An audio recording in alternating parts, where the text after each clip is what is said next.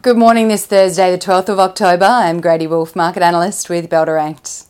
US equities closed higher again on Wednesday as Treasury yields continue to decline and investors await the release of the latest inflation data out on Thursday, US time. The Dow Jones Industrials Index rose 0.19% on Wednesday, the S&P 500 added 0.43% and the tech-heavy Nasdaq rose 0.71%. The latest slate of US inflation data will be released on Thursday, with economists expecting a rise of 0.3% on the previous month and 3.6% annually. Producer price index data in the US came out yesterday and rose 0.5% for September, which was higher than economists were expecting, but was a decline from the 0.7% rise reported in August. The latest FOMC meeting minutes also eased investor sentiment on Wall Street overnight, with signals that just one more interest rate hike may be needed in the US in this monetary tightening cycle to ensure inflation remains under control in a downward trend toward the target 2% reading. Over in Europe, markets closed mixed on Wednesday, a day after the markets in the region reported their best session in 11 months. The Stoxx 600 added 0.2% on Wednesday, driven by food and beverage stocks, while retail stocks fell 2.1%. Germany's DAX rose 0.24% on Wednesday, while the French CAC fell 0.44%, and in the UK, the FTSE 100 lost 0.11%. Shares in luxury brands retailer LVMH Group fell over 6% on Wednesday after reporting a slowdown in growth.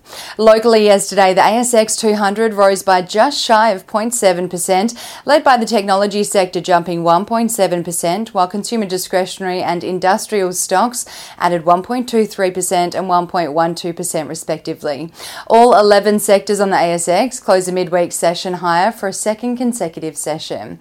Talks of a Chinese stimulus package worth at least 1 trillion yuan for spending on infrastructure to further stimulate the economic recovery in the world's second largest economy boosted investor sentiment locally yesterday. These reports boosted local miners as well yesterday amid the outlook for higher demand of Australian-produced commodities, especially iron ore. Qantas shares rallied almost 2% on Wednesday after Chairman Richard Goyder agreed to leave the embattled airline's board next year, while Telstra shares came under pressure after the telco giant announced plans to buy Versent, a cloud consulting company, for $267.5 million in a bid to further its cloud business expansion and digitisation.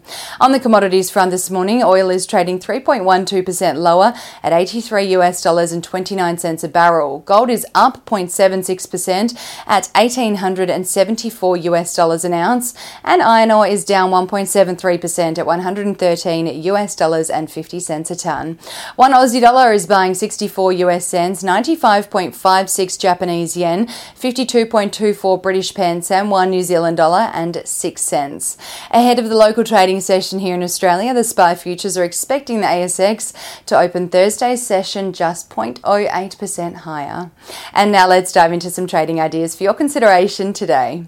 Bell Potter has increased the 12-month price target on Eagers Automotive from $15.25 to $15.50 and maintain a hold rating on the leading Australian automotive retailer, following the company announcing it has entered into a non-binding agreement to acquire a portfolio of dealerships and key strategic properties located in Melbourne and the Mornington region of Victoria from a group of companies for a total purchase price of $245 million, comprising $111 million in goodwill, $100 million for the properties and $34 million of net assets. And Trading Central has identified a bullish signal on Telecom following the formation of a pattern over a period of 25 days, which is roughly the same amount of time the share price may rise from the close of 42 cents per share to the range of 57 cents to 61 cents per share, according to standard principles of technical analysis. And that's all we have time for today. Have a terrific Thursday, and as always, happy investing.